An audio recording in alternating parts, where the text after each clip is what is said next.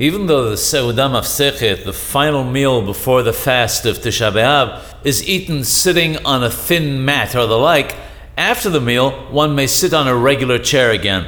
Once the sun sets, however, the obligation to sit on something low on Tisha B'Av begins. Even though one sits on something low during this final meal before the fast, the other obligations of the fast do not begin till sunset either.